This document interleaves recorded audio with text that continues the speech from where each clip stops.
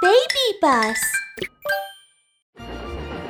Around the World in 80 Days. Episode 4, Fix's Detective Record Part 2. That's right. This person called Fogg must be the bank robber. Detective Fix was extremely excited, and his whole body began to shake involuntarily. Sir, what's wrong? Is this passport yours? It belongs to my master. Take me to your master at once. I want to arrest him. Detective Fix suddenly stepped forward and glared at Passepartout. Oh dear! Who are you? Oh, why do you want to arrest him? Fix was about to blurt out his belief about Mr. Fogg being a bank robber.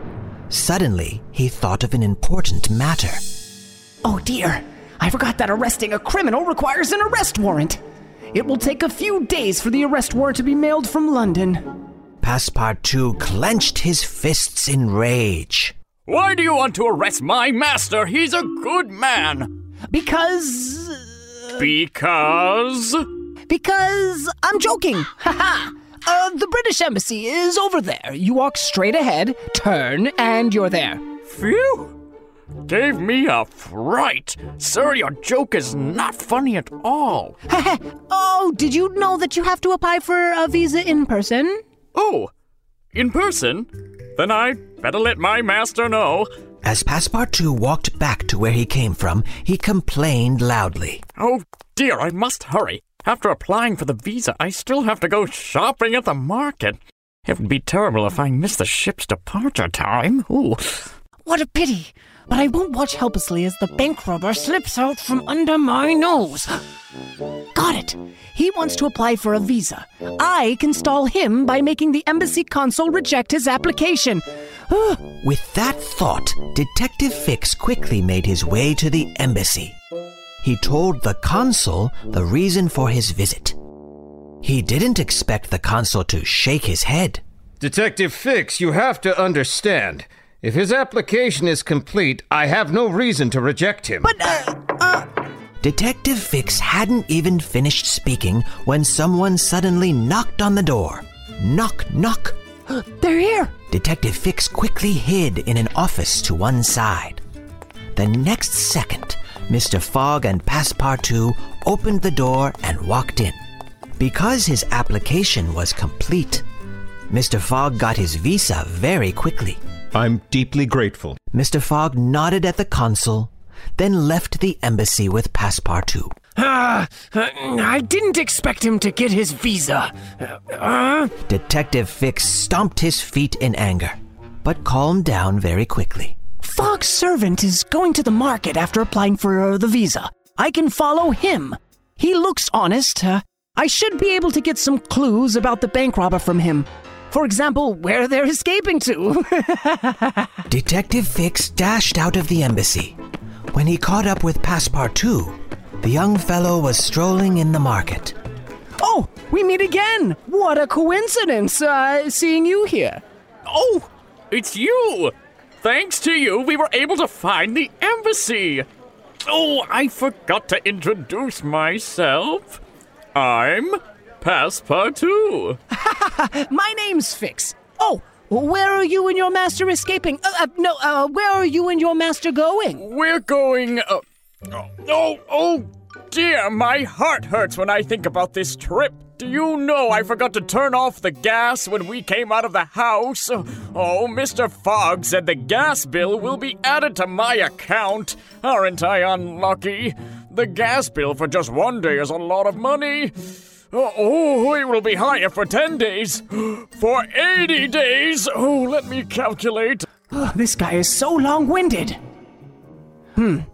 I'm not asking you about the gas bill. I want to know, you and your master... Talking about my master, he's really a strange person. He plays cards every day. On the train, cards. On the ship, cards. During the day, cards. You know, at night, cards. Why does he go on and on? Fix's head began to hurt a little, like 100 flies were buzzing around him. Passepartout, I want to ask... Hey, somebody's dancing! Oh! Not waiting for Detective Fix to finish talking, Passepartout rushed excitedly into a dancing crowd not far away. He suddenly disappeared.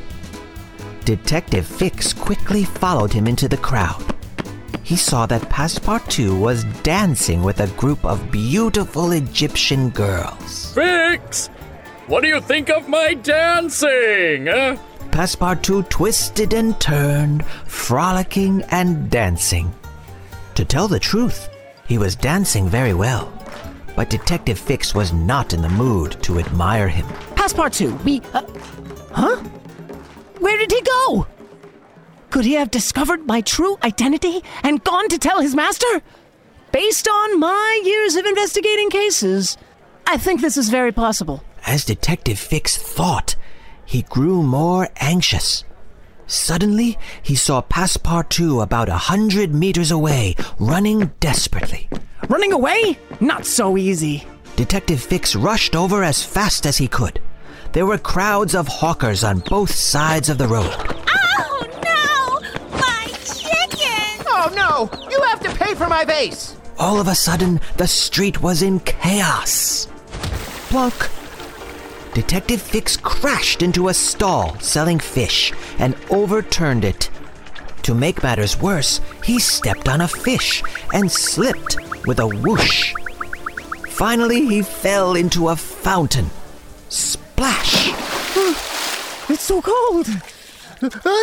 Detective Fix crawled out with some difficulty, and he discovered that Passepartout was standing right before him, eating a large pancake as he stared at him in surprise. Fix, you're soaking wet. Where did you just go now? I went to buy this pancake. I heard that the pancakes in Egypt are the most delicious in the world. Oh no! It's late! I've gotta get on that ship! Oh, goodbye, Fix!